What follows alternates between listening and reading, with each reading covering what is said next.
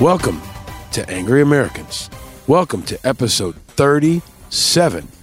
It's a big one, and I'm your host, Paul Reichhoff. The holidays are now in full swing, and so is the 2020 campaign for president. And in this episode, we've got an incredible, extended, candid interview with Mayor Pete Buttigieg.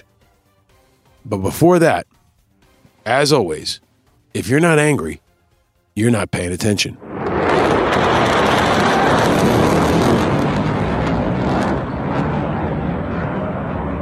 That's the sound of an American fighter jet releasing flares just an hour after a Taliban truck bomb destroyed the walls of Bagram Airfield in Afghanistan.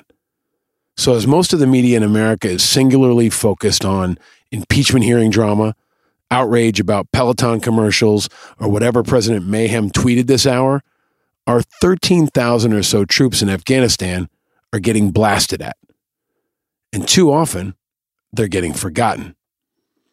And this week, we found out definitively that not only have they been forgotten, they've been lied to. With articles of impeachment now dropped, with the New England Patriots allegedly cheating again, with another Democratic debate just 1 week away, and with Christmas, Hanukkah, Kwanzaa, and Festivus right around the corner, there are some important issues that have me angry, have others angry, and should have everyone angry. There are issues you need to know about, and that starts with the release of what is now being called and what will forever be known as the Afghanistan Papers. Craig Whitlock is the lead reporter on the story, and he joins us now from the Post newsroom. Craig, you read through some thousands of pages of these interviews. What was the big takeaway that you came away with? Just how blunt the people in charge of the war were about the failings of the strategy, about why we were there, about who the enemy was. One of the first quotes that leapt out at me was from Army Lieutenant General Doug Lute. He was the Afghan war czar in the White House for both Bush and Obama. And he said, we didn't have the foggiest notion of what we were undertaking in Afghanistan. We didn't know what we were doing. He said 2,400 lives lost were they lost in vain. When you see things like that from generals in charge of the war, they grab your attention. Yep. The Washington Post's Craig Whitlock will probably get a Pulitzer because it has now been revealed in black and white that U.S. officials have been lying to the American public about the war in Afghanistan for the past 18 years. A cache of government interviews and memos revealed that U.S. officials admitted that they had adopted contradictory strategies, unattainable goals, flawed assumptions about a country they didn't understand. Now, a lot of this we knew, but to see it in black and white is especially devastating. Douglas Lute, a 3-star Army general who served as the White House Afghan war czar during the Bush and Obama administrations, told government interviewers in 2015, quote, "We were devoid of a fundamental understanding of Afghanistan. We didn't know what we were doing." He added, "What are we trying to do here? We don't have the foggiest notion of what we are undertaking." It doesn't get more angering than that. It doesn't get more serious than that. So stick around for Mayor Pete Buttigieg's reaction to all that. He served in the Navy in Afghanistan.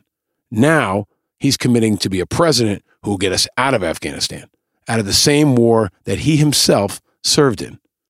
This information is being called the Afghanistan Papers, a connection back to the Pentagon Papers, the Pentagon's history of the U.S. involvement in Vietnam from 1945 to 1967. It was officially titled Report of the Office of the Secretary of Defense Vietnam Task Force.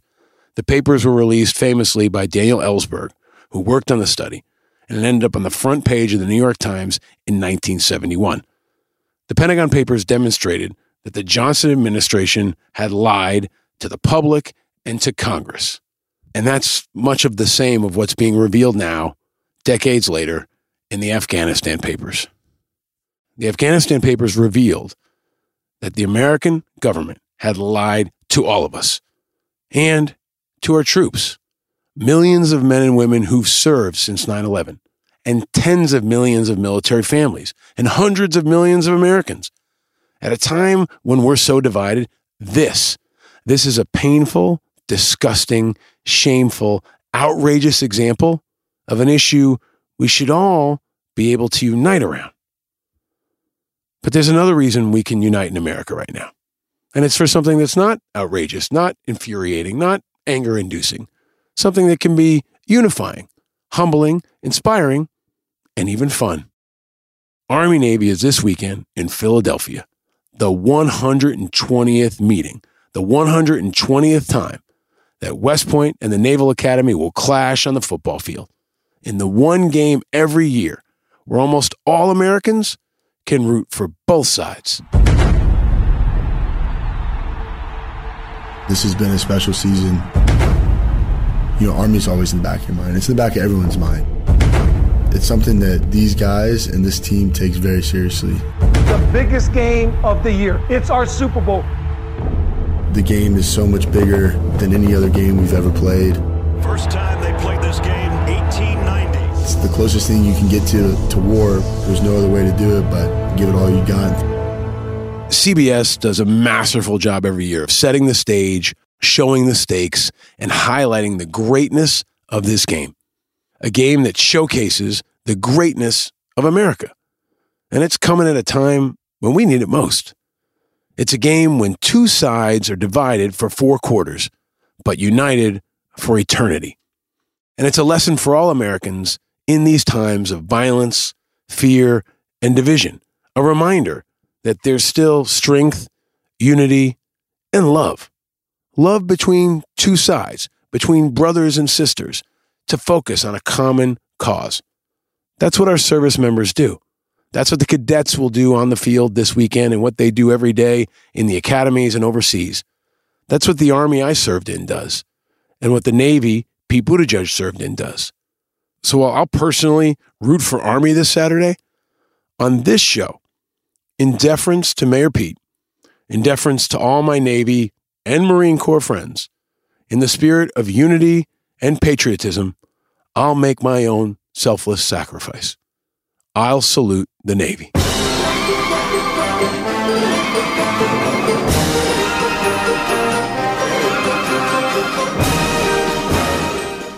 And we need our Navy right now. We need our Coast Guard. We need all the services. We need the Army. We need the Salvation Army. We need all our forces aligned together to help us move forward. Because our Clark Griswold president, our bad Santa commander-in-chief, President Mayhem, is at the helm of this ship right now. And he's not stopping. But the Democrats are trying to stop him. And articles of impeachment are finally here. Today, in service to our duty to the Constitution and to our country, the House Committee on the Judiciary is introducing 2 articles of impeachment charging the President of the United States, Donald J. Trump, with committing high crimes and misdemeanors. That's New York Congressman and chair of the House Judiciary Committee and seemingly terribly unfun guy, Jerry Nadler, laying out the case for the impeachment of Donald Trump. Republicans and Democrats are, of course, divided, but a formal vote on articles of impeachment could come before Christmas. So strap in. The president's ship is taking on water. The White House is taking on water. And heat rounds are flying all over Washington. And unfortunately, they're also flying again in the streets of America.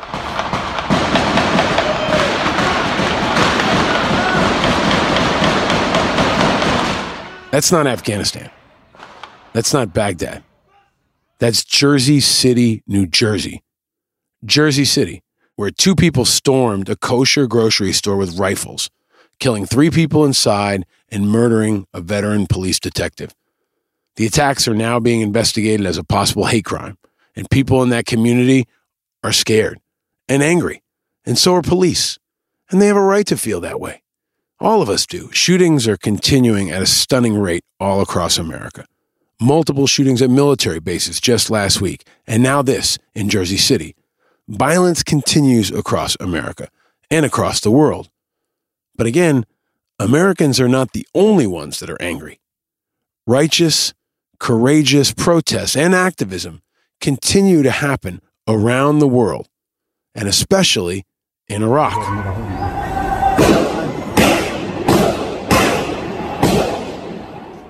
Violence continues to engulf Iraq, and Iraqi officials said that the casualty total had risen to 25 dead and 130 wounded after a bloody night of attacks by unknown gunmen that are targeting anti-government demonstrators in the capital.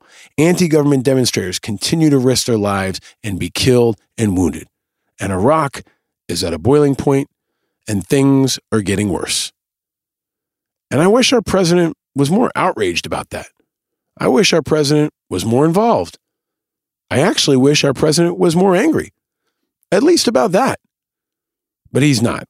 He's angry about impeachment. He's angry about the media. He's angry about the Democrats. He's angry about Adam Schiff. And apparently, he's angry about toilets. People are flushing toilets 10 times, 15 times, as opposed to once. They end up using more water. So EPA is looking at that very strongly, at my suggestion. Yep, that's our president talking about toilets, or as you Navy people call, the head. Well, the question now we're all looking to answer is who will be the man or woman who tries to flush Trump down the toilet? Who will be the one to step up and show they have the guts, the fire, the toughness to beat Trump? So who's it going to be? Who's the one that's really hard?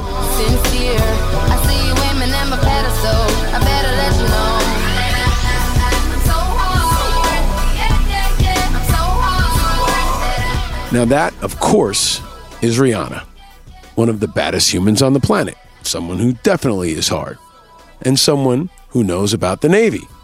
You may not know this. The singer's fan base is actually called Her Navy, Rihanna's Navy. It's a strong, loyal group of people who love the hell out of her and have been inspired by her. Lady Gaga's got her Little Monsters, Justin Bieber's got his Beliebers, Beyonce's got the Beehive, and Rihanna has got her Navy. But unlike Trump, Rihanna hasn't fired the secretary of her Navy for standing up for Navy SEALs, protecting American values, and refusing unlawful orders and the pardoning of war criminals. So, unlike Trump, Rihanna has a Navy that's super psyched about her. And unlike Trump, she served in uniform. At least in Battleship the movie, anyway. She blows up aliens, she saves the ship, and she saves the world.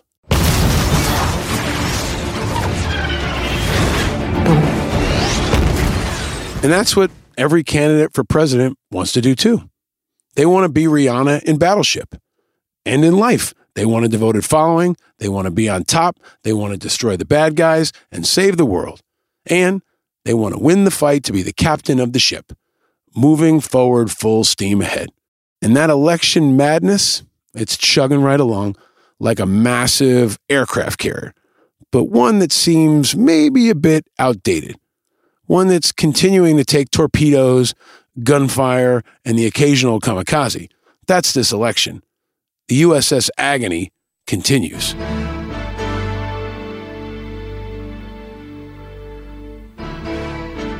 So who's in, who's out, who's up, who's down? Always hard to keep track, but here's a couple of top-line takeaways. The next debate is set. The PBS NewsHour Politico debate will be at Loyola Marymount University in LA on December 19th. It's an early Christmas present, or maybe a lump of coal, depending on how you view these things. But they've named Judy Woodruff, Tim Alberta, Amna Narwaz, and Yamiche Alcindor to be the co-moderators of this next debate. It's a strong lineup, actually. And I'm hoping because it's PBS, they can be a bit better than the ratings-hungry cable spectacles we've seen in the last few debates. And it will be a much smaller field than we're used to. These are the candidates that are in. Vice President Joe Biden, our guest, Mayor Pete Buttigieg, Minnesota Senator Amy Klobuchar, Vermont Senator Bernie Sanders, billionaire businessman Tom Steyer, Massachusetts Senator Elizabeth Warren, and businessman Andrew Yang. Andrew Yang has qualified, and that is news.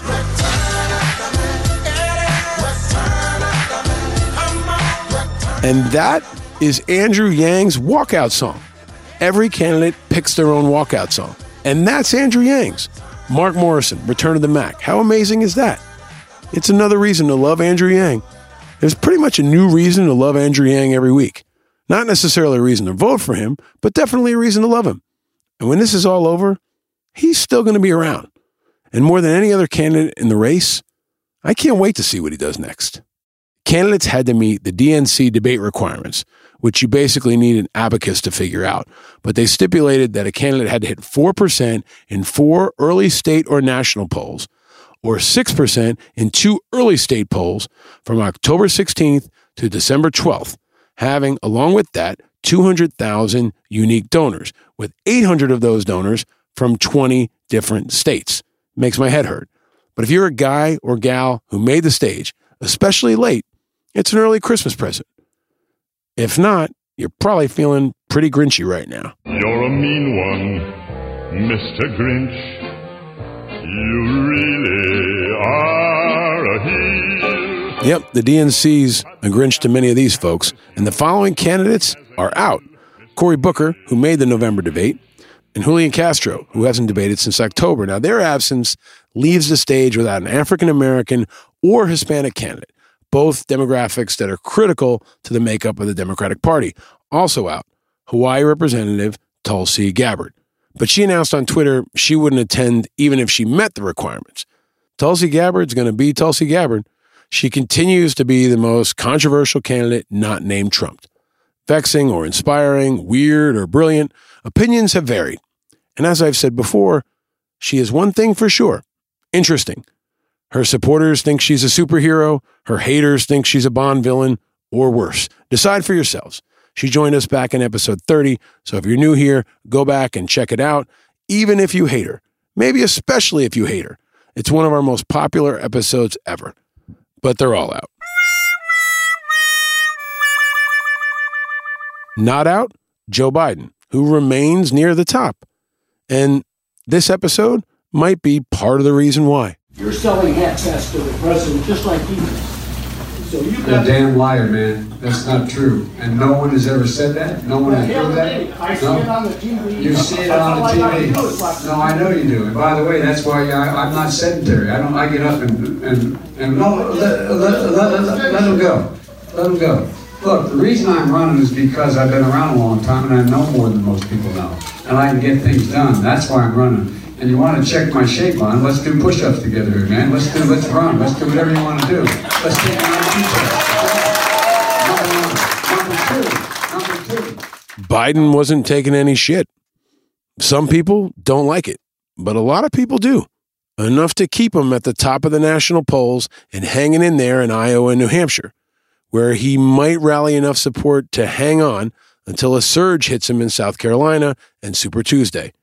But we shall see as the USS Agony chugs along. Now, Mayor Pete is definitely a frontrunner now. He could win in Iowa. He could win in New Hampshire. But he'll likely have some hard sledding in South Carolina, which makes this the perfect time to connect with him. Is this the high point of his meteoric rise? Or just another major milestone on a road to the White House? At Christmas next year, we'll all know. But an early Christmas for all of us comes this weekend. Army-Navy is this weekend. In the Navy, yes, you can sail the 7 seas. In the Navy, yes, you can put your mind at ease. In the Navy. Now that's, of course, the Village People, with the now classic song about the Navy. After the tremendous commercial success of their 1978 hit YMCA, which unexpectedly became the unofficial hymn and a powerful advertising tool for the YMCA, the Village People took on another national institution, the Navy. The Navy actually contacted their manager to use the song in a recruiting campaign for TV and radio. And they got the rights for free on the condition that the Navy helped them shoot the music video. Less than a month later, the Village People arrived at a naval base in San Diego, where the Navy gave them access to film on deck of the berth frigate USS Reasoner. So the Navy was cool with the Village People. In the end, the Navy didn't use the video and chose to remain with the traditional anchors aweigh, which might have been safer, but far less interesting, and probably didn't help with recruiting. But the game this weekend will definitely help Navy with recruiting. And so will our guest. Our guest this episode is now at the top of the polls. he's come out of nowhere to capture the attention of America and the world. He's one of only 2 remaining candidates for president that served in uniform. A few weeks ago, we had Hawaii Congresswoman and the most controversial candidate not named Trump, Tulsi Gabbard. And the conversation was fascinating and revealing, and the response was overwhelming. And this week, we have the only other candidate that's a veteran and the single youngest candidate left in the race. Mayor Pete Buttigieg is 37 years old. If he's elected, he would be 39 years and 1 day old upon taking office. That would make him younger than Teddy Roosevelt and give him the status of the youngest president in American history. So regardless of where you stand politically, there's no denying that Mayor Pete Buttigieg is a rising star.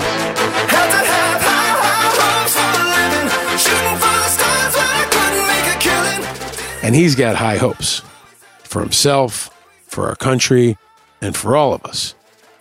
Maybe too high. But he's changed the face of the 2020 race. But he's doing more than that. He's changing our culture. He's inspiring a movement. And he's giving lots of people, young and old, hope. And now he's changing the face of America. Hope is powerful. Hope was the fuel injection behind the last Democratic president we had. A man who few thought could win it all, especially before Iowa. He's too young, he's too liberal, he's too black, he's too different, he's too new. But hope and leadership and a magic that can never be quantified took him all the way to the White House and on to becoming maybe the most transformative president in American history. And hope can be a superpower. And Mayor Pete Buttigieg, he's got it. But as we used to say often in the Army, hope is not a course of action. You need a plan. And in this episode, you'll hear more about what Mayor Pete Buttigieg's plan actually is. Maybe you're already sold on Mayor Pete. Maybe you're still kicking the tires. Maybe you'll never vote for him. But I'm pretty sure in the end, you'll respect him. Army-Navy is a clash, a game. But it's also an alliance grounded in respect. Despite their differences, they're all on Team America. And the same is true with me and Pete. And I hope with all of you, Republicans and Democrats and independents. I'm Army, he's Navy. But we both love and respect this country deeply. And we'll fight for it, overseas and now here at home. And we didn't fill a stadium, but we did fill the awesome Classic Car Club in Manhattan with angry Americans. A great crowd of people came from all across America and all around the world for our first ever live Angry Americans event, and what I hope will become the first of many. Members of our listening community, folks like you, came from as far as Pittsburgh, Oklahoma City, even Burkina Faso to hear Mayor Pete Buttigieg, but also to have some good drinks, some good food, see some good cars, and hang out with some other good people who really give a shit about their country and about their world. And they came to see me have a conversation with Mayor Pete Buttigieg that will make some news. And maybe change the way you look at him, the 2020 race, the military, and the future of America. If you were there, thank you. If not, I hope you can join us in the future. And either way, strap in for a timely, important, compelling conversation with a man who just might be our 46th president of the United States. It's Army-Navy Week in America.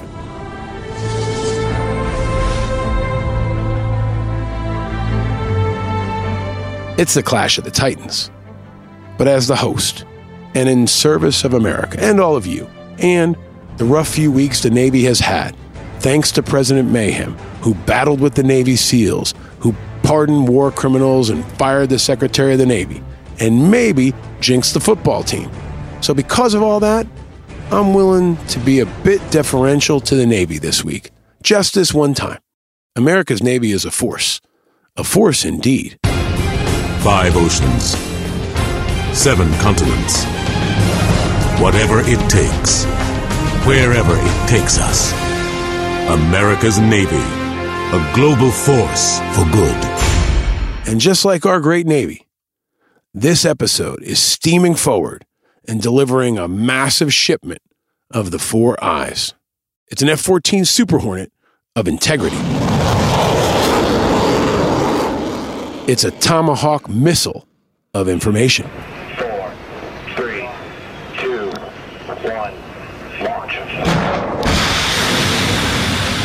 It's a powerful destroyer of impact. And it's a modern, gigantic aircraft carrier of inspiration.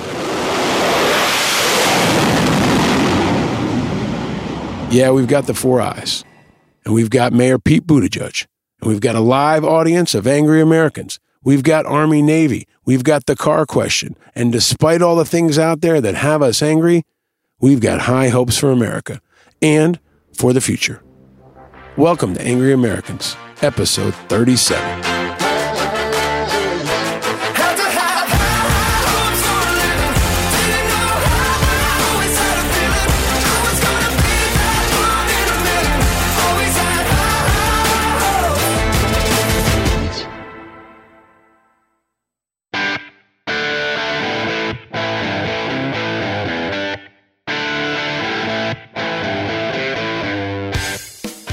Ladies and gentlemen, welcome to the first ever Angry Americans event with our very special guest, Mayor Pete Buttigieg. Thank you. So, people have come from literally all across America to see you for this first ever event. And first off, I just want to say thank you. Sure thing. Thanks for having me. Thank you for being here. And I said it backstage, but thank you for being an inspiration. I really think you're inspiring people of all backgrounds across this country beyond politics.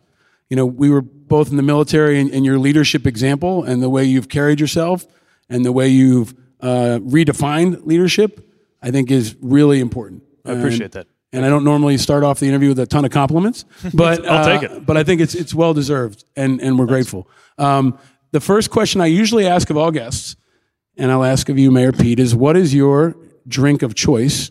Your adult beverage of choice, as we sometimes say in the military, and your team told me Macallan. Yeah, I love a good single malt. So Macallan. Making me pick one is difficult because I like the smokier ones too. I've been renewing my relationship with Talisker from the Isle of Skye, which is pretty good stuff. But this is always a good way to end the day. So, do you remember when you got home from Afghanistan, what the first drink you had was? Oh, that's a great question. We stopped over in Germany on the way back and kind of eased us back in with beer, good German beer, because we were somewhere in Bavaria, I think. I don't remember exactly what it was, but I remember being damn glad to have it. We'll jump around and talk a little bit about current events, but we're sitting here right now on the west side of Manhattan, and as you were coming in, there was some doubt about whether or not you'd be able to make it in because they had shut down the Holland Tunnel. There's a shooting in Jersey City, which is like 6 miles as the crow flies from where we are right now. I know you're still getting up to speed, but I think it's a timely and important topic to start with because this show is about so many people in this country that feel like they don't have a voice, many people who are independent and unaffiliated, and Democrats and Republicans, and they're angry because they're paying attention. And it's a righteous anger, and they want to do something positive about that. And I don't think there's any issue that defines this community and maybe presents a chance to unify this country like shootings. Yeah. So any top-line reactions or yeah, thoughts? I mean, as we speak, information's still coming in, but it appears that at least one officer was lost, and it's a reminder of the dangers that officers and first responders face every day. Don't know that much about the other circumstances, but it's also part of a pattern where we have come to accept being the only developed country where things like this happen on a routine basis. And the really unfortunate thing is this has been treated as a partisan issue, and it's very much a partisan issue in Congress. It's really not that partisan of an issue among the American people, at least when it comes to the basics around gun violence, the importance of programs to reduce and prevent gun violence, the importance of universal background checks for guns and red flag laws when somebody's a danger. This is something that not only a vast majority of Americans, but a vast majority of Republicans and a vast majority of gun owners agree with a vast majority of Democrats that we ought to do these things. And anytime you see something commands such a majority among the American people, we got to do something here, and fail to get a majority among the American members of Congress, it shows you that something is warped or twisted in our system. I think the tide is turning because I think America has had enough. And a lot of the arguments are starting to kind of fade away before the simple fact that we know there are steps we could take that would save lives, not every life, but save thousands of lives in this country. And we've got to do something. And there's no excuse to just wring our hands and say we got to keep tolerating living in a country where, unfortunately, these kinds of incidents, whether it's a mass shooting or the kinds of day-to-day shootings that are taking lives in communities around the country, including my own, or the side of gun violence that gets talked about far too little, which is suicide. We just can't go on the way we're going right now. So you are the second candidate to join us on Angry Americans.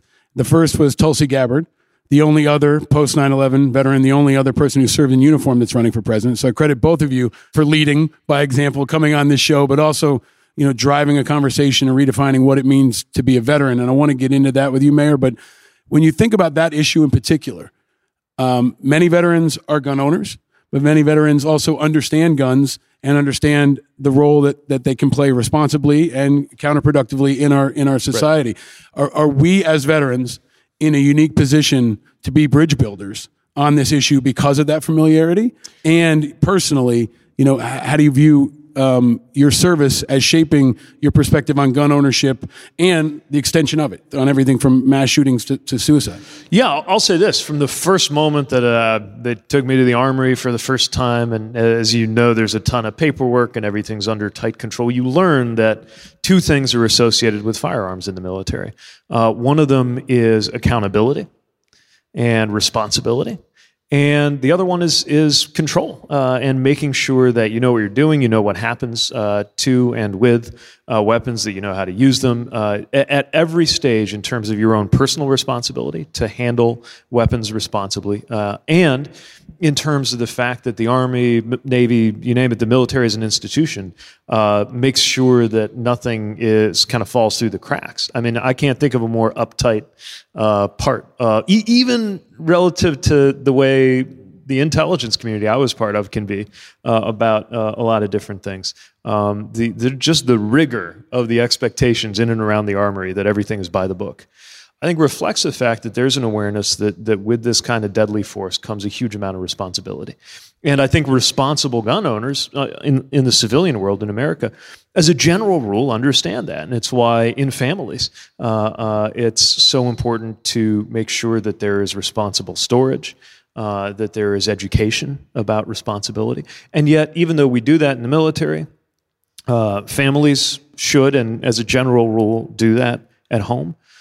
You don't see that happening in our broader American family as a country, where we would, in the same way that a unit would, or that an individual should, say, wait a minute, like these kinds of firearms shouldn't be with people who've demonstrated that they can't responsibly have them. So you are, if elected, you'll be the first post 9/11 veteran in history to serve in the White House. You'll be the first, I believe, the first person who served in uniform. The younger George Bush served in the National Guard, the first veteran who had served in combat since his father, the first Bush, I believe. But your path into the military was kind of an unusual one. And it's one of the questions I am, as a service member, dying to ask you, because you were mayor. Right. You were mayor. You had gone to Harvard, and you decided you want to join the Naval Reserve. Can you talk us through that experience where you walk into a recruiter's office and say, hey, I'm the mayor and I'm here to sign up for the Navy? Like, how did that go down? That's not the normal path. So, yeah, right? First of all, I want to qualify my service. I would be the first war veteran since George H.W. Bush, but also my service was nothing like George H.W. Bush. I mean, he undertook unbelievably courageous actions, as did his generational contemporary, President Kennedy. I'm not trying to put myself up with them. But I do think there's some value in having a commander-in-chief who has had that experience of being deployed into a war. So I was in the reserve when I became mayor. I'd already made that step. But I remember when I got to my unit, and then it was around the time that I became mayor that folks have Google. Like, a lot of people in my unit they don't care. Like, you don't spend a lot of time checking on what your what your fellow service members' day jobs are. And if anybody asked, I'd just say I work for the city, because I just didn't need to have that conversation, right? Right. Then, right. of course, word gets around, and folks have fun with it. And so when the deployment happened, it was really important to me that not get out any more than it had to, because I wanted, like every reservist does, the real standard you're holding yourself to, I think, as a reservist, is you hope that no one can tell that you're a reservist versus an active duty member, right? If you've done your training right, then you should be interchangeable. And it's a kind of point of professional pride. And for some of the people I served with, that was true. I don't think they ever understood that I had a day job. But I was in an intel unit. People are going to Google the new guy, right? And I got so much shit. I mean, they call me the honorable lieutenant, right?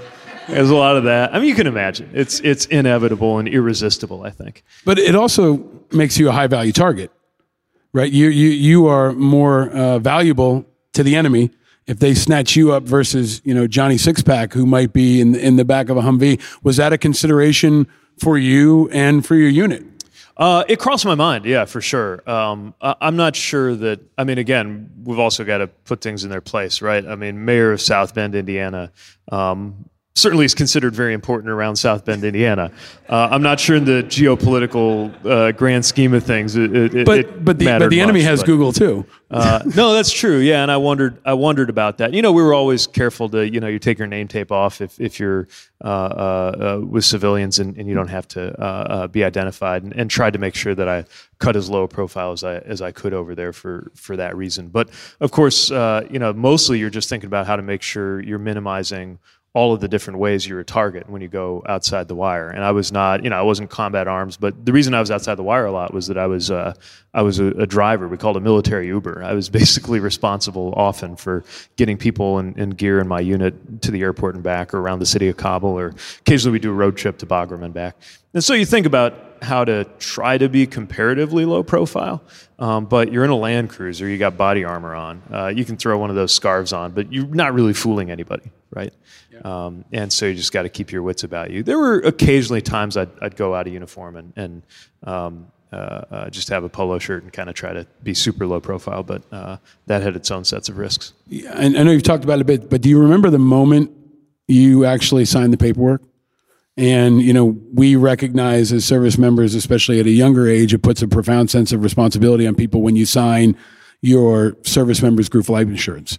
I remember the moment I signed my insurance and dedicated it to my nephew, who was a teenager at the time. If you get killed, who's going to get the money, right? You have to make that decision. But do you remember the moment you signed the paperwork? And I'm really curious about who the heck your recruiter was, right? Like, what was the reaction of that recruiter, and how did they handle, even as a Harvard graduate? Right? It's not a normal thing for someone to walk in to, if you walked into a standard recruiter's office, or if you did it in a different way. But that experience for you at the time, what did it feel like, and what were you thinking? Yeah, so it was a classic story of ups and downs dealing with military bureaucracy, right? So when I first felt that tug in, I think, 2008, and started talking to a recruiter, one of the things I thought, I hoped they'd be impressed that I'd been to Harvard, because I thought that would help me, get accepted to the officer program.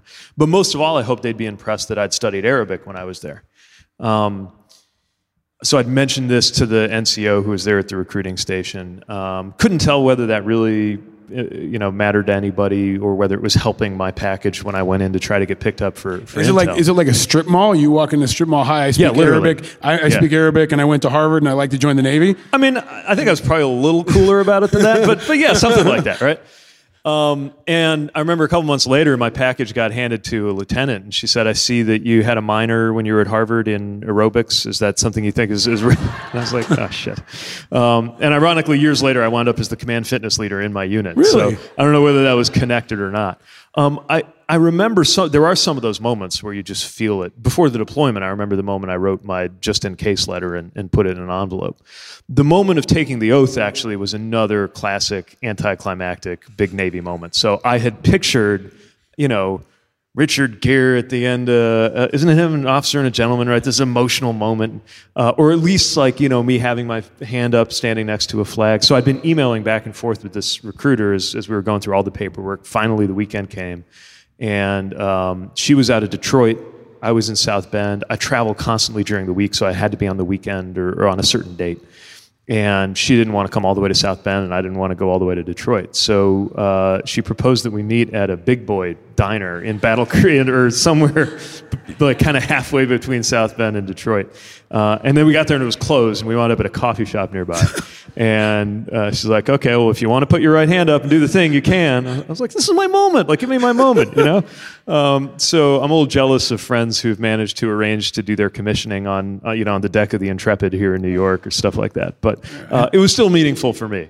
But maybe not one of those kind of movie-style moments, those cinematic moments that you envision when you decide you're going to go serve your country. Everybody's got their recruiting and enlistment story. Everybody thinks there's going to be F-14s flying overhead and salutes by fireworks and all that, and that rarely happens. But Mayor Pete, going back to a question that we ask of all the guests on Angry Americans, when you were growing up and you were making those travels around the Midwest, Mayor Pete Buttigieg, what was your first car? So the first car I was allowed to drive was my parents' 1992 Buick LeSabre. It was blue. It was enormous. I mean, just so big.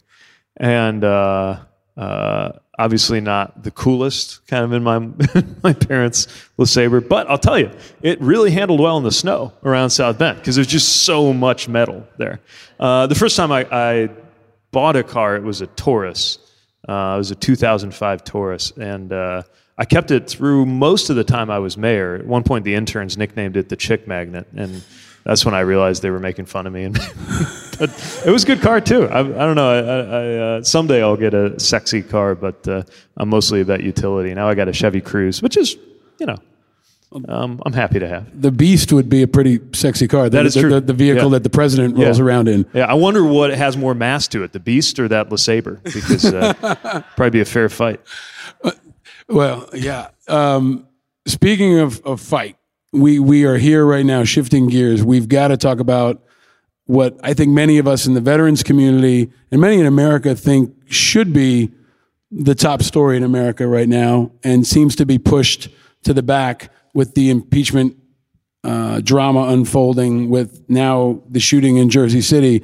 But this week, the Afghanistan papers were released, which basically came out in the Washington Post and basically formally confirmed for us that the government and government officials had been lying about the war in Afghanistan for almost 2 decades. I know you're going to have policy positions on it. I know you're going to have a response in the press, but how did you feel as an Afghanistan veteran yourself when you saw that headline or you were on your phone or wherever you were? How did you feel when you got essentially confirmation the government had been lying about the war you were sent to fight in? Yeah. Well, angry, let down. You go, even when you're not too sure about the politicians appointed or elected above you, you still have you rely on some sense that the people in that chain of command above you have your best interests at heart, that they care about the truth, and that they're doing their best to do the right thing. Because I'll tell you, everybody that I was immediately around, definitely, my OIC and the enlisted folks that I was in charge of were people who got up in the morning and set out to do the right thing. And to see that broke down somewhere way, way above where we were in the chain of command. And to think about, the moments when I felt like I had to weigh the consequences of the comparatively little decisions that I was making. But they weren't little to me, right? We needed to, I don't know, if we needed to get some gear from Kabul to Bagram, kind of risky. I didn't have an MRAP or anything like that. I'm in an SUV. It's got its armor, but, it's a risk. And I'm thinking, okay, I can take the gunny sergeant who has done this a whole bunch of times and ask him to come up with me, because there got to be 2 long guns in the vehicle, right? It's got to be me plus 1. And I can ask him to come, but he's just a couple weeks from going home. He's got 4 boys at home with Mrs. Gunny, 7, 8, 9, and 10 years old. And I can ask him to do it, knowing that he's the best qualified person to do this with me. Or I can ask an enlisted sailor that I know who doesn't have kids, but also isn't as comfortable and prepared doing the kind of work that you need somebody to do as your eyes and ears when they're in the vehicle with you on a movement like that. And that decision only involved 3 people, but you feel that decision because you know the moral weight of it. And you feel so much, this decision affecting that tiny number of people. And then you think that there are folks making decisions affecting thousands and thousands of people that have that same life or death quality, except multiplied by every day every service member is deployed. And they don't have that, they don't show that same sense of seriousness about a fidelity to the truth and the calls that they've got to make. And it's infuriating. So you've pledged to wind down the war in Afghanistan. Has the release of what's now being called the Afghanistan Papers changed your plan if you were elected commander-in-chief? And for all of us who've served, for all of us in America, every president says they're going to wind down Afghanistan at this point. Why should we believe that you can actually do it? Yeah, I mean, one thing we've learned is just how difficult it is for America to unwind itself from this conflict. But we've now gotten to the point where there are people there now who were not alive on 9/11.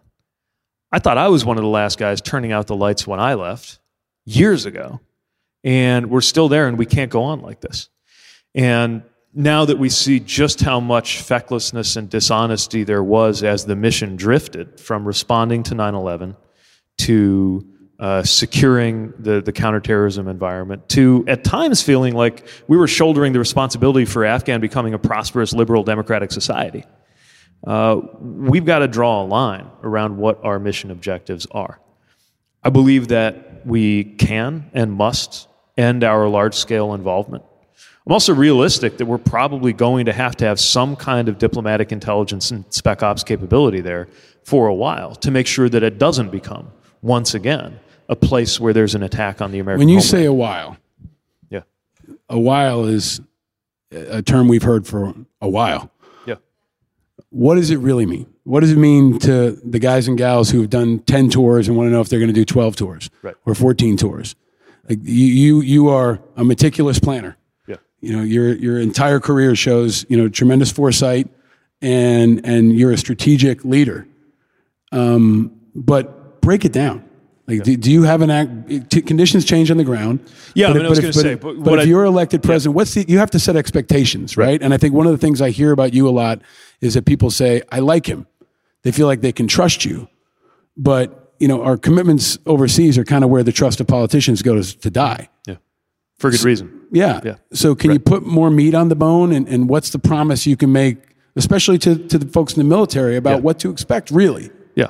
So I'd break it down into 2 pieces. There's the several thousand people on the ground presence that we have now that I thought I was part of the last throes of and that we just have to wind down. Can I impose a clock on it? I can't. As a political candidate, making a promise that's going to lock in my presidency isn't responsible. But what I will say is it's got to be fast.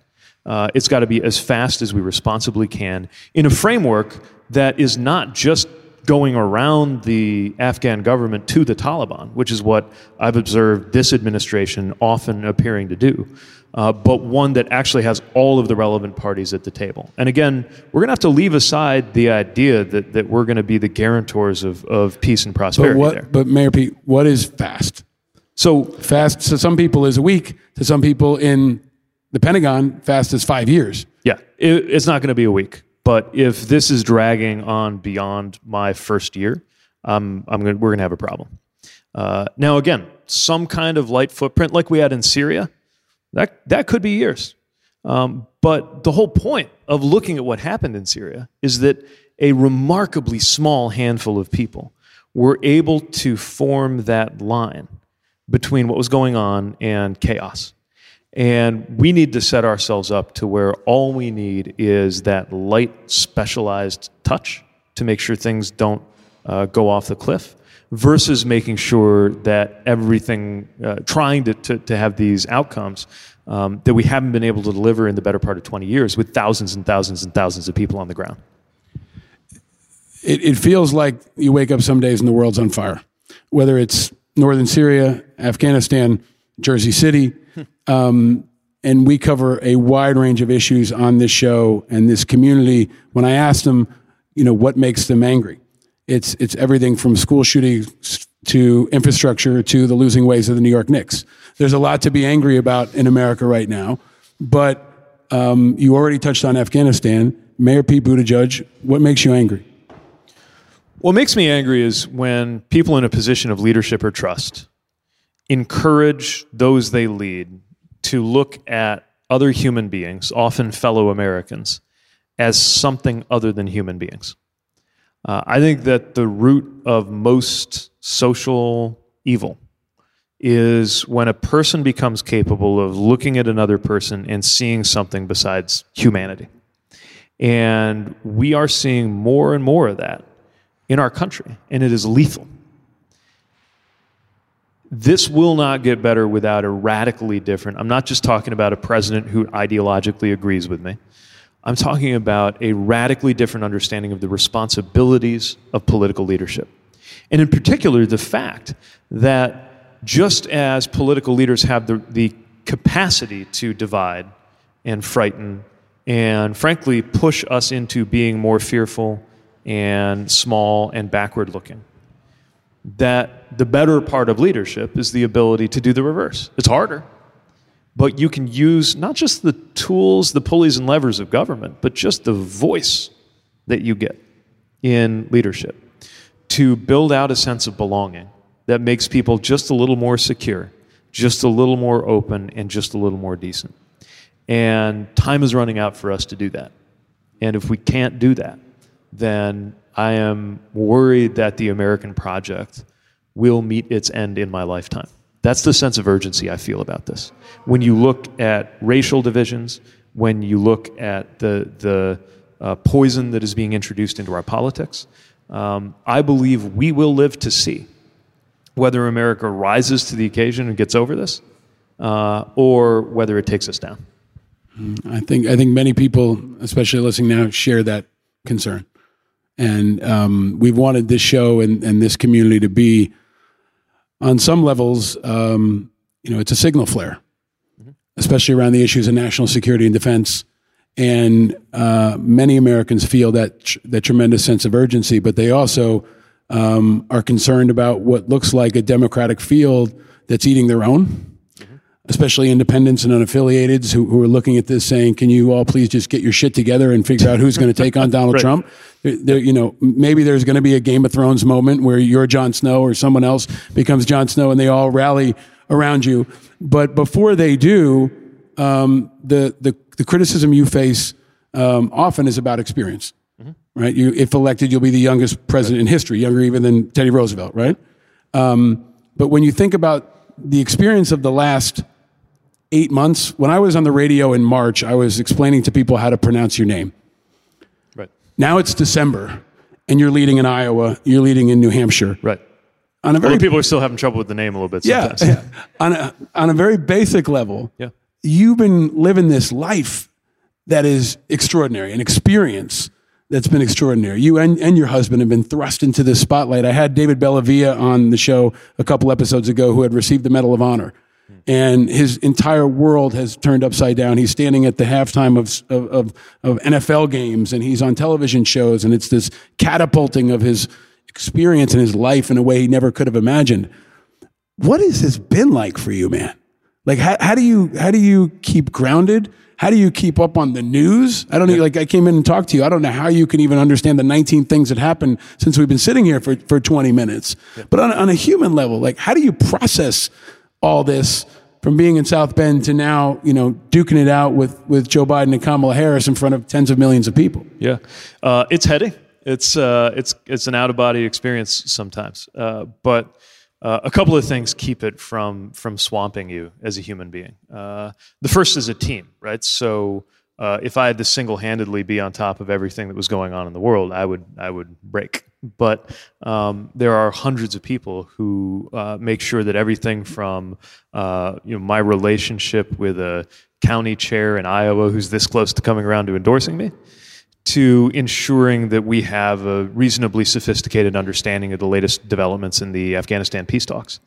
There's somebody there who is on top of it, who knows more about it than I do, and who can help me stay informed and on time and aware and make everything work. So that's part of it. Just like in, I think, any profession, certainly in the military, you got a team that can make or break you.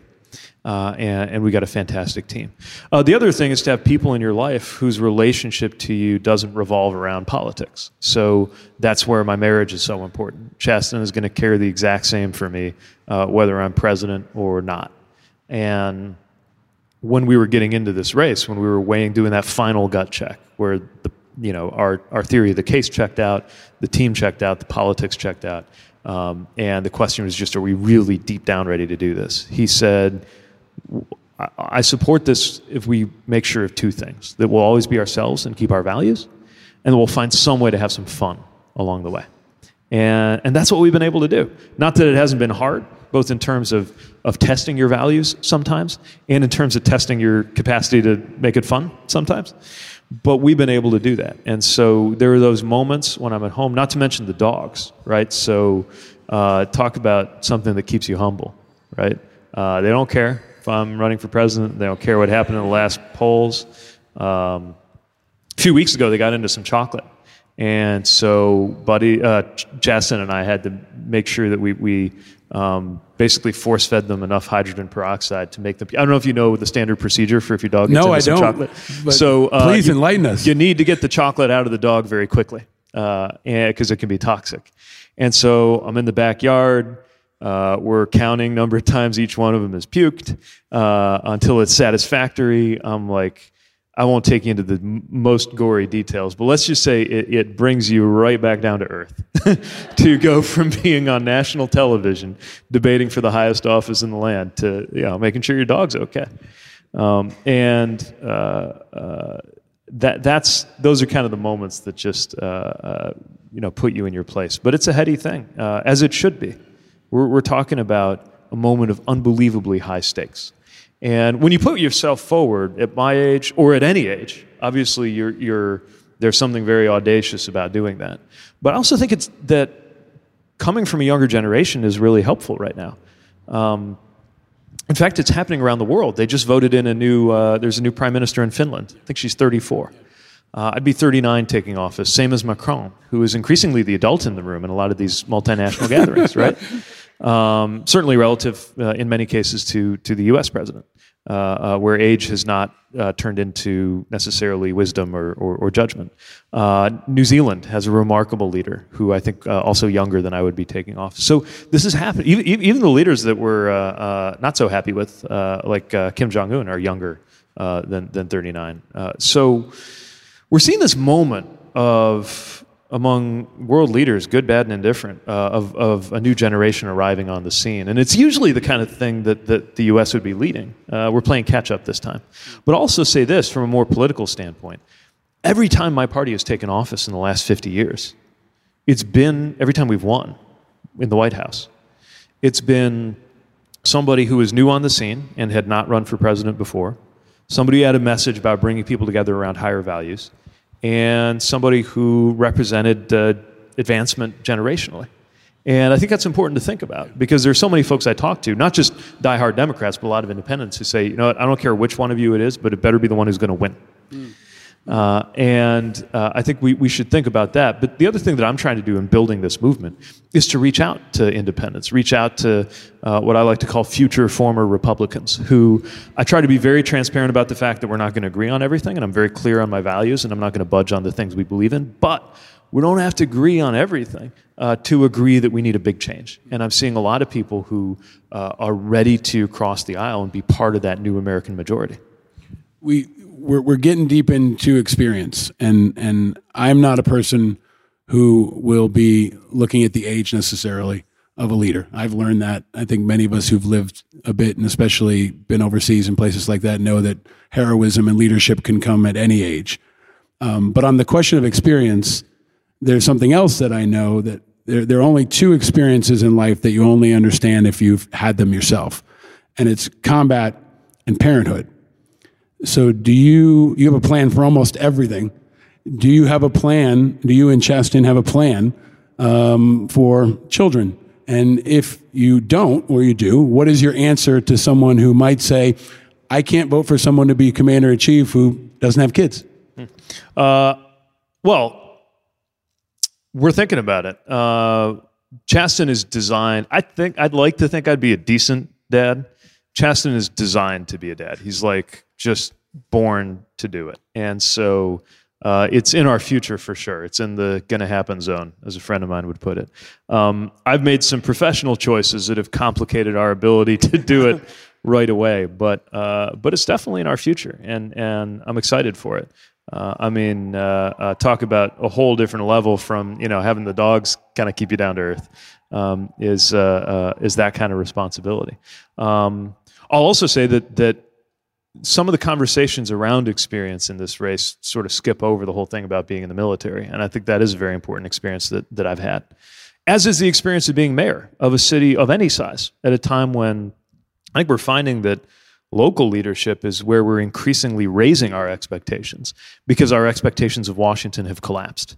And if we can get more of the rigor that goes on in local government, just the fact that, here's one thing to think about. You never see a local government like a city shut down the government because of a partisan disagreement. That's unthinkable. Cities deliver water. You need water to live. So we just figure it out. You don't get to make up your own facts. You don't get to print money. You just have to do things. And I think we need that attitude and orientation and leadership to come to Washington before it starts happening the other way around. In the last debate, I felt like you kind of clicked it up a notch because the question is, who can beat Trump? That I think is the question for people of all political parties right now. And the question of experience will be one that folks will ask about you, but the question of toughness, fight, they go low, we go high. Sometimes maybe you need to go a little lower than the Democrats have been going lately, because it seems like they're often fighting each other more than they're fighting Trump. Yeah. You're in New York City. He claims this is his home. There are some buildings in this borough that probably have more people in them than the entire city of South Bend, Indiana. So the ferocity that he is used to and that he is bringing to this is different. Mm-hmm. Why should folks believe that you can take him down? Because his tricks don't work in the same way on me. You can already tell. He's got a nickname for everybody, but he can't settle on one for me. He doesn't talk about me much. And the reality is, in order to contend with somebody like him, it's not going to work to just have like an equal and opposite version of him. First of all, morally, the implications of that are problematic, but also it doesn't work. Because if you're on his show, if you're playing his game, even when you're winning, you're losing because it's his game. And this is going to be an incredibly important discipline for the nominee to have that I intend to bring to that debate stage. In other words, when he does something wrong, you got to confront it. When he lies, you got to say what the truth is. You have to return fire for sure. We also we have to deny him the power to change the subject. That's been his most important power. And the reason he needs to change the subject, even if it's to himself by doing something that nobody thinks is good, the reason he keeps needing that is because he doesn't have answers on how to make our lives better. We got an economy where the Dow Jones is off the charts. People are actually dying more and younger in the United States now. Like, those two things should not even be possible to happen at the same time, but they are. It is harder and harder to be able to save for retirement and healthcare and education. We have better answers on how to make life better in the everyday. And we got to make sure we have an election that's not about him, but is about you. And the more we let it be about him, the less we're talking about you. The more it's about you, the more we win. Can you do it, though? Because I hear the Democrats keep saying that. Yeah. And then he pardons war criminals. And then he abandons the Kurds. Or he just decides to start tweeting about something else. I get the aspiration. Yep. I get what you want to do, but it's really a two-part question. Can you snatch the mic back from him? Yep. Right? That's the hard part. And I think an essential part of that strategy is, can you actually get the Democrats together? You know, Bernie last time took it all the way. You know, Tulsi's doing her own thing. You've literally got all these different tribes that are often, in my view, warring with each other more than they are with Trump. How are you going to do it? Like, how are you actually going to get them all together? And maybe it's even tougher as a newcomer. In some ways, yes. In some ways, no. I mean, I've found even in local government, it served me really well that I hadn't come out of any of the civil wars that produced any of my competitors or some of the folks that I was dealing with, that I just came from a different place. And I think that's especially useful at a moment like this. That's the first thing. The second thing is, there's no longer just this vague idea of a wolf at the gates, especially for Democrats. But honestly, for independents and a lot of Republicans of conscience who just hate what they're seeing in the White House. The wolf is through the gates, eating our chickens. It is there. You can see what's happening. And this is a state of emergency. And in the right hands, that can have a unifying power. A third thing is, you'll notice that my policies are designed to advance big solutions to big problems and do it in a way that can unify rather than polarize. So whether it's the way I'm approaching healthcare, a way to make sure there's no such thing as an uninsured American, but without the division of the American people that would be associated with some of the more extreme approaches, or any number of other issues. What I'm doing is building that American majority, not just for political reasons, but from a governing perspective, to actually get this done. In other words, I'm asking voters to measure the boldness of an idea, not by how many people it can piss off, but by how much it can achieve. The bigness of an idea, not by how many trillions of dollars it costs, but by what the outcomes are going to be like. That, in addition to the fight, look, I don't mind fighting this guy. I'm frankly looking forward to some of the contrasts we'll be able to draw. You came after him especially in part by doing what he does, which was weaponizing the military rhetoric. Like, he's a draft dodger. You went to Afghanistan. You started calling him out on that. Yeah, because he has to be called out on it. But it's an amplification, right? Yeah. Part of what he has mastered is the populism of many issues, but especially of the military, of veterans issues. He says the VA is better than it's ever been, and he's going to have war criminals literally stumping on the speech with him. How much are you going to push that? How much are you going to really push that? But in a way that's not about him, it's about us. So, for example, we got to puncture this. Like, he thinks it's well, I don't think he even believes it, but he acts like it's pro-military to pardon a war criminal. And when he does that, by the way, he's playing into one of the worst slanders of service members that you and I hear from time to time, which is that there's no difference between a war fighter and a war criminal. So, he is tarnishing the uniform in countless ways, which is, of course, why the military itself doesn't have his back on this, but knows that it was wrong. So what we do is we poke a hole in that real quickly. We show why that's not pro-military, why it's not pro-America, why it's not patriotism. But then we get into what patriotism is, what it means to lift up a love of country that begins with the understanding that our country is made of people. You can't love a country if you hate half of the people in it. We build a new and better patriotism than the shop-worn and thin one that he is selling.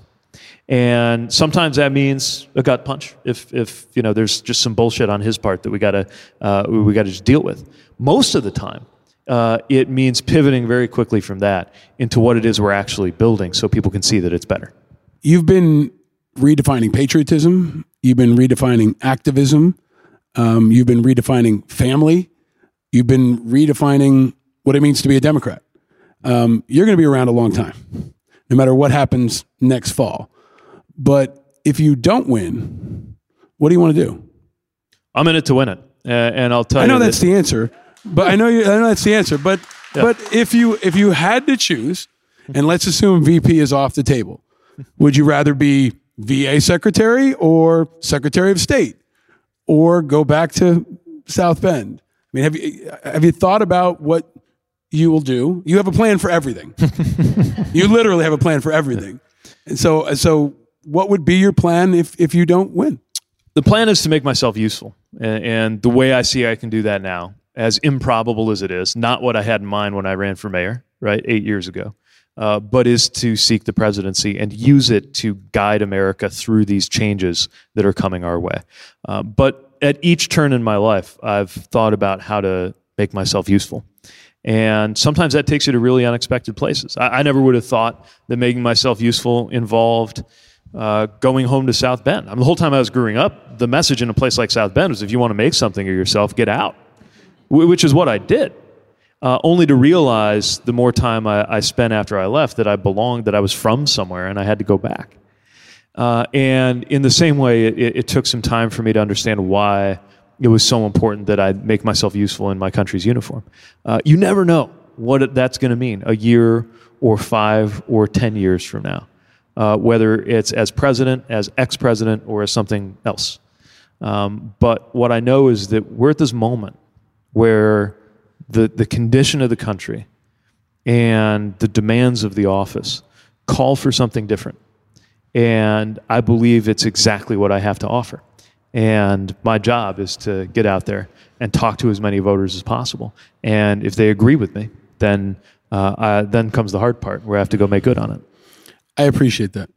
But I also don't think you're up there going, VA secretary would be as cool as being Secretary of State, right? Like there is a landscape out there that I think is important for people who are looking at government service, who are looking at politics, to understand, because the longevity of you is in part what I think inspires a lot of people too. Yeah. You in many ways, you're going to inherit the kind of moderate constituency that Biden's got. At some point, Biden's going to be gone. And a lot of those folks who are looking for a more moderate place in the Democratic Party and beyond are going to look to you for leadership. And you have an opportunity to really inherit, I think, that mantle, especially for folks who aren't Democrats and will never be Democrats and will never leave the Republican Party. Yeah. So they're going to look for, and maybe I want to take this to a place because it gets to competence. Yeah. And that's one issue that Democrats have often had a challenge with is governing. And maybe the best example for the veterans in the room, especially the VA. I have been very critical of Barack Obama. I think he blew it on the VA. The entire Obama administration, the only cabinet level secretary to resign in scandal was Eric Shinseki, the secretary of the VA. So I think in many ways, the VA can be the place for Democrats to prove government works or to show that government doesn't work. When it's great, it's the GI Bill. When it's bad, it's the Phoenix scandal. Right. So I want to make sure, at least on behalf of the veterans, I ask you, I've heard your plan on VA. I think you're detailed, you're being thoughtful about it, but leadership matters, especially in that job. So are there any names on your short list that you can share for who would be the Secretary of VA if you're elected president? No names, but I'll tell you the qualifications I'm after. I know you're going to tell me that. Yeah. But no, it wouldn't be responsible for me to name names right now, but I'll tell you the kind of person we need. Okay, please. We need somebody, first of all, who is completely committed to the mission and is not interested in pleasing some of the constituency. You know, right now you see under this president, right, a lot of folks who see this as an area where they can get a slice and benefit personally. And they have the ear of those who are making policy around veterans. I'm looking for somebody whose only commitment is to veterans and to the country. I'm looking for somebody who has demonstrated that they know how to undertake really complicated organizational challenges. I'm looking for somebody who's going to tell the truth, because one of the biggest problems that can happen in a government unit, a business, certainly in a military unit, is when somebody doesn't want to tell the commander the bad news, right? And there's going to be more bad news before there's more good news in a lot of the stuff going on over there. And I'm looking for somebody, and there are different ways you can do it, but who has authenticated those other things I was just talking about by the choices they've made at difficult moments in their life. And there are plenty of people out there who might be up to it. There may be some people I've not yet met who could be up to it. But what I'll tell you is that this can't be left off to the side any longer, because this is how America keeps a promise that is supposed to be a two-way promise between those who serve and the United States. And that promise is supposed to last a lifetime, and we've got to do better. I think it's important that people understand, I think it's often overlooked, that you're redefining many things, but you're also redefining what it means to be a veteran. You're smart. You're thoughtful. You're a well-educated person. You're not just shooting guns and blowing stuff up and throwing punches. There is a negative stereotype of veterans that we are either, incredible, soaring, pillars of superherodom, or that we're broken and we're conned. Right? Somehow we got conned into the military, and we all love George Bush, we all love Donald Trump. But you've really redefined and shown a dynamism that I think is very, very important. And I want you to know that from me and from many of us who see that, showing that we can do anything. And I think older generations maybe understood that, but especially right now with the civil military divide where it is, you are redefining in such an important way what it means to be a veteran. And I think you're a social movement leader. Beyond the politics, the way you're influencing kids and the way you're showing people what's possible is really at the core of what the American dream is supposed to be all about. And that, I know, is what's bringing a lot of people to you. But you also bring a positivity that is infectious. I see it around your team. I see it on your social media. I see it in your husband. There's an energy of positivity. So the last question I ask of all of our guests is, Pete Buttigieg, what makes you happy? Being around people that I love, and coming to know things that are lovable in people that I've either just met or that I didn't see it before. Look, the world, the city, the country, it's made of people. And the reality is that every human being is capable of a lot of good things and a lot of bad things. And what matters in leadership is what it draws out of us. And one of the extraordinary things that happens in a political campaign, especially the kind of hands-on part where you're out there just meeting folks and having the experience, sometimes hundreds of times a day, of somebody coming up to you and mentioning whatever is the most important thing in their lives, gives you a sense of what people care about. And there are just these flickers where you see what makes somebody wonderful. And, I get it the most when I'm at home with Chasten and with friends and with family. But sometimes I get to see it in strangers too. And that just fills me with happiness. And it fills other people with happiness. And I think it's coming at a time where politics is not a place we go for happiness. Right. and we got to change that, right? Because politics will be what we make of it. Yeah. And right now it sucks. And if we allow that to continue, it's just going to snowball. It's up to us. People forget that. Like, it is completely up to us. And now's the time, like there's never been, certainly in my lifetime, to shift this and turn it around. And it's not, that kind of sense of hope is not from my youth. It's from my experience. It's from seeing that huge changes are possible if you have the right level of awareness and energy and courage. And I see a moment shaping up that, as bleak as our politics can be in 2019, that we could set ourselves up so we could look back at 2020 and actually feel some measure of pride. There's an event happening this weekend that gives America a special pride, and it's when Army plays Navy. It's the one time when I think people say the Cowboys are America's team. I think that's bullshit. Army and Navy are America's team. And all you Cowboy fans can take a seat, okay? Because they really are. And we'll see that this weekend, right? It's about the purity of sport, and it's about patriotism in its best form, but it's also about student athletes, and it's about leadership. Right. And it's kind of the one game where everybody's rooting for both sides. Yeah. And I'm going to be rooting for Army. Clearly. You're going to be rooting for Navy. Navy's got to win. You said you've never been, but are you going to make a prediction? Ooh, I got to go Navy all the way, right? It feels like a good year for Navy. It is a good year for Navy. I mean, as rooting for Notre Dame, every time Navy comes to town, you're nervous.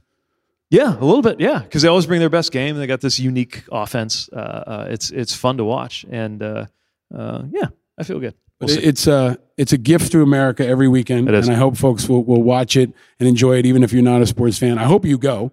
One of these days, I hope I get to go. If you're not going this year, then you may be going for the first time as Commander-in-Chief next year. Sounds like a great way to arrive. Trump's going this weekend. It'll be interesting to see if Navy boos him after all the shit he's done to the Navy in the last couple of weeks. They won't boo him. They'll keep their military bearing, but he will be there. but America will be watching, and it will be a gift, which takes me to our last point, which is the giving of the gifts. Huh? This is part of the tradition, and your staff probably didn't fully brief you on this, but we give every guest 3 gifts, 3 kinds of gifts since the beginning of the show. And as we thank you for many things, I want to present you with a couple of gifts. The first is some American-made by the veterans of Oscar Mike, nice. Angry Americans merchandise. All right. Made in the USA. You guys can give it up for Oscar Mike. Yeah, look at that. Give it up for veterans unless you hate America. Thank you very much. It's a good workout shirt. I like it. And then the other quiz I was informing your staff about is since the show started around Easter, you're our 37th guest or our 37th episode. We've asked every single one to choose, if you had to choose a color of peeps. Wow. Mayor Pete Buttigieg, yellow, blue, or pink, and why? Yeah, it's got to be yellow. Yeah. Why? Well, accuracy for one thing. I mean, right? Accuracy. Yeah, it's yellow. That's such a Mayor Pete answer. Birds are yellow, right? Those kinds of birds, I assume. I don't know. Yeah, I'm gonna go. Plus, that's you got to start with the basics, like the fundamental peep, right? Like if you had to pick one for the dictionary picture, it's going to be yellow, right? Sarah Jessica Parker called them the OG of peeps. There you go. Yeah. And I think your answer is a close second. That was a very good answer. And lastly, every show, we talk a little bit about whiskey. And I go to the same liquor store and I look on the shelves for something that inspires me, given our guest. Now, I don't know if you know about this brand. This is called Clyde May's Straight Bourbon Whiskey. Oh. And the reason I chose it is because you're a man of precision and attention to detail. If you look in the fine print, it's the only whiskey I've ever seen that's distilled in Indiana. There you have it. Did you know about that? I did not. We got a great place in veteran-owned business in South Bend, actually, called Indiana Whiskey, but probably hasn't made its way to the shelves around here yet. This looks, look at that color on that. That looks great. So going forward, that may be your beverage of choice than Macallan, especially if sanctions make it too expensive for Americans to consume in the next couple of months. Wonderful. Thank you very much. That looks good. But looking forward to that. Mayor Pete Buttigieg, I want to thank you most of all for your leadership. You know, in the Army, we learn about leadership being about duty and respect and selfless service. And outside of politics, I think you've been putting your butt on the line and you've been showing the kind of courage that Americans root for. And no matter if they're Republicans, Democrats, everything in between, and even if they don't vote for you, I think all of America's rooting for you. And it's good to have someone to root for. And I'm very, very grateful for your leadership, grateful for your candor and your time, and wish you all the best. And thank you for joining us here on Angry Americans today. Well, thanks. It was a great visit. I appreciate it. Thanks for your work. Thank you. Ladies and gentlemen, please give it up for Mayor Pete Buttigieg.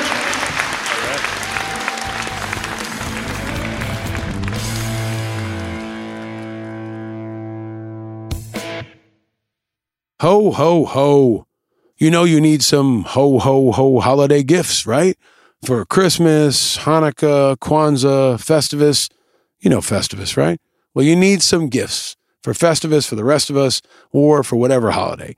And you can't afford a Lexus, and you can't afford a Peloton. Maybe some of you can, but I can't. And who the hell gets a Lexus for Christmas anyway? But I got you.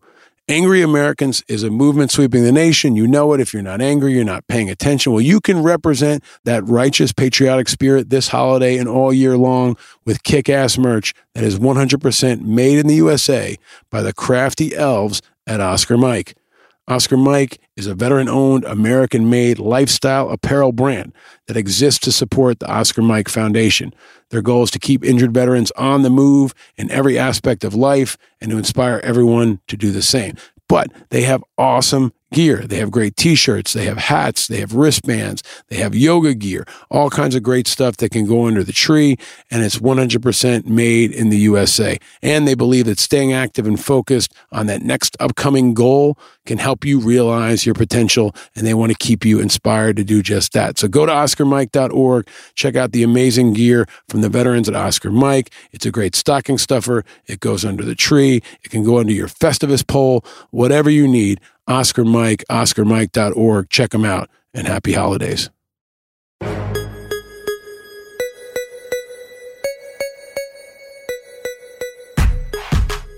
Okay, it's time to turn that anger, sadness, frustration, inspiration, agony into positive impact.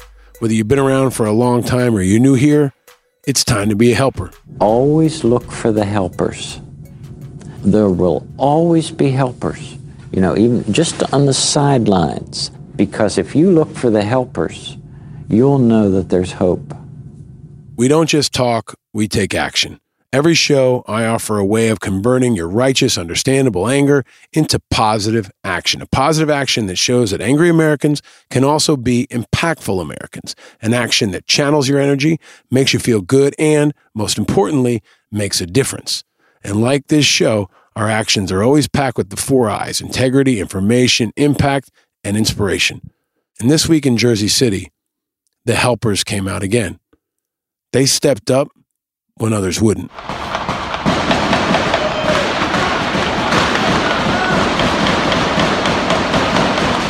That's what it sounded like in Jersey City. That's what Detective Joseph Seals ran into, and what other cops and first responders ran into. That's the sound of gunfire, and they are the people who run into it. When the shit goes down, look for the helpers.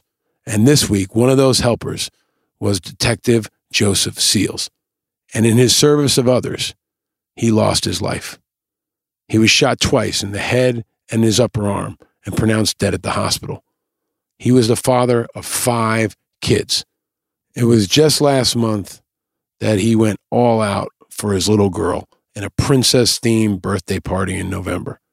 He even hired princesses to come in and mingle with the guests, and he told his mom he'd work double shifts, anything, to make sure he could give his daughter the birthday party she wanted. That's the kind of guy Seals was, a guy who put his family first. Seals was a 40-year-old married father of 5 who joined the police force in 2006. He was promoted to detective in November 2017. Seals came to work that day just like he did every day, looking to make his city safer. And he was ambushed. He was assassinated. This was the warlike situation that he was placed in, that countless men and women are placed in all across our country every single day, and especially around the holidays, when many of us are going to be taking time off or spending times with our families. They're going to be walking the beat or riding in a cop car or standing on guard or putting out fires. They're the ones that are there when the rest of us are enjoying the holidays. Detective Joe Seals won't be returning to his family. His wife and 5 children will have a holiday without him. We can't bring back Detective Joe Seals, but the Jersey City Police Officers Benevolent Association has set up a fund for his family. You can go to angryamericans.us and find the link, or I'll tweet it and post it on our social media. They set up a GoFundMe page to support the Seals family, to go to his kids, to pay for their education, housing, and any other expenses for the 5 kids that Joe loves so dearly. We can't bring him back, but we can take care of his kids and try to make their holiday a little bit easier and their future a little bit brighter. And most of all, make sure that the helpers know that we appreciate them. When the gunfire starts, thankfully, there are people like Joe who still run into it so we can be safe. And that's something we got to remember, especially around the holidays. Do your part this holiday. Help the helpers. Step up and support the Seals family and other first responders in your community. And if you got a story to tell or a resource to share, find us on social media and use the hashtag #AngryAmericans and let me know. Don't just be angry, be active.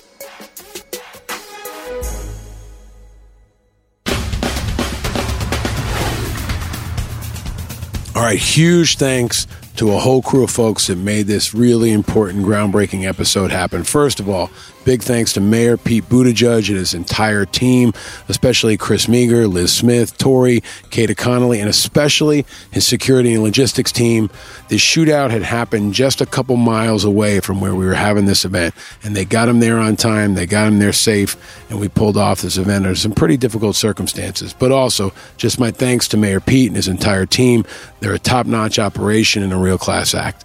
And thanks to all of you who came to the live show. all of you who came from all over the place, especially Robert Pra, who came all the way from Pittsburgh, Dave Dickerson from Oklahoma City, and Umar Lege, who is originally from Burkina Faso, lives in the Bronx, and is a total inspiration and was there with us. Thanks to everybody who came out. It was an awesome event, and I'm so grateful for everybody's help and support. Also, thanks to Mighty Mercy Rich, Creative Chris Rosenthal, Radical Roy Velchek, and our whole outstanding team at Righteous Media. They pulled off this event, they power this show, and they make every day of this holiday season happier. Thanks to Bill Schultz, the maestro, our Santa Claus. He's dropping gifts for all the little boys and girls in every episode. He's like the Dr. Dre to my Eminem, and I'm very grateful to him. Also, thanks to Gabe Goodman, Matt Ford, and the awesome team at Blue Duck Productions. They shot video for the entire live event with Mayor Pete, which you can check out at angryamericans.us. If you were there, go check it out. If you weren't there, go check it out. You can see the crowd. You can see some of the before and after scenes, some of the behind the scenes stuff. It was really, really a cool event. We're going to do more of them going forward. But thanks to the Blue Duck team for making it happen. And I hope you'll check out all that video stuff. Also, thanks to Oscar Mike, our awesome merch partners. Check out all their new designs at angryamericans.us now. Order right now and you will get it in time for Christmas. Free shipping for stuff over $60. And it's time for Thank a Listener. Every week, I want to thank a few of the elves that make Angry Americans possible. You listen, you support, you tweet, and I want to thank you for listening. I'll make you famous. Yes, and I will make you famous if you call 833-33-ANGRY. That's 833-33-ANGRY, 833-332-6479. Call anytime. Leave me a voicemail. Tell me what's got you angry, and maybe we'll use it for a future show. Seriously, do it. Do it. Do it. Call and you will get your chance to sound off for America and the world to hear you. Like this. Hello, my name is Mary Wilson from Rockford, Illinois. And what has me angry is how the world has completely ignored Tibet and what China has done to Tibet and what China does to a lot of other areas. I think we need to return our focus to Tibet and what happened back in the 40s and 50s and 60s and continues to today. Thank you. Mary, thanks for calling. I hear you. We hear you. Your call is really a testament to how many issues are out there that should inspire righteous anger, how many are often forgotten. So many in Tibet, across China, and especially inside Hong Kong right now are fighting the good fight. They're fighting against tyranny. They're fighting against hate and oppression. And we stand with all our friends there and around the world who are also rightfully angry and who are fighting back. Great message, Mary. Thanks for sharing. Thanks to a couple other folks. Keith Humphrey out in Kansas, USA. He tweets at Keith Humphrey. He's a boss at Jet Airworks. He's a U.S. Navy veteran. He's a Gold Star family member, a military advocate, an actor, screenwriter, politician, runner, diver, sober, dad, and pop to many. He's an all-around awesome dude, has been a big fan of this show. And he tweeted that he was on a road trip to Dallas and said he was clearing his head by filling it with Angry Americans. And then later on, he tweeted that he was somewhere in Oklahoma and he had just finished episode 36 with Harry Smith.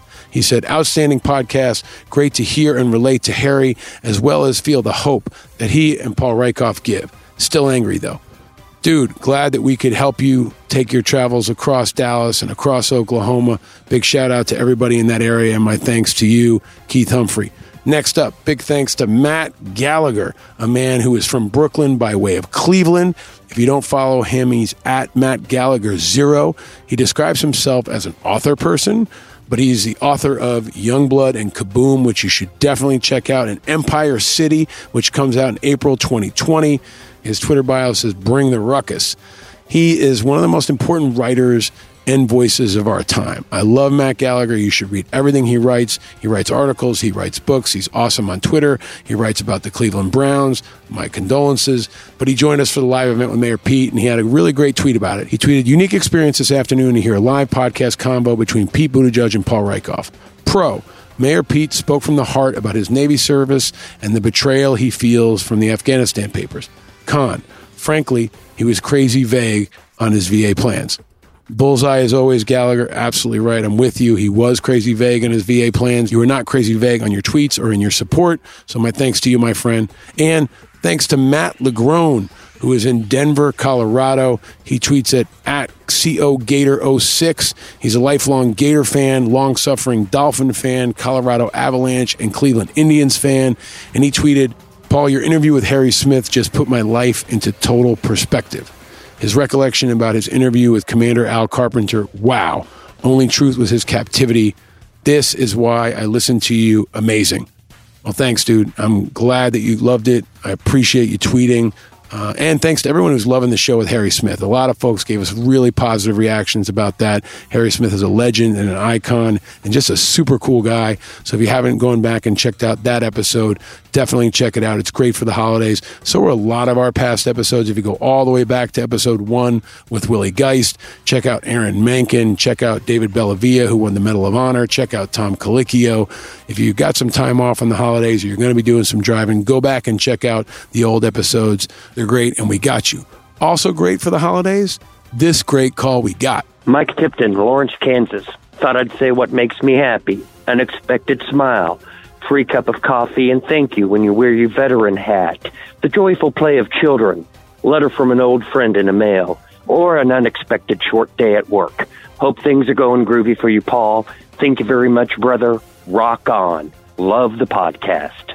Dude, I love that so much. Mike Tipton, breaking it down. He's one of our most active members in this community, an awesome supporter, hardworking American like so many of you. You're like the beating heart of this podcast, this community, and this country, especially around holiday time. So thanks for a poignant reminder, my friend. I'm glad this show can give you a boost or a break. And happy holidays to you, man. And yes, I'll make you famous. Call 833-33-ANGRY. You can be just like Mike. Leave me a voicemail. Tell me what's got you angry or what's got you happy or anything else you want. And maybe we'll use it in a future show. Or use the hashtag Angry American. Shoot us an email. Go to angryamericans.us and holler on just about every social media platform. Thank you all and keep the feedback coming.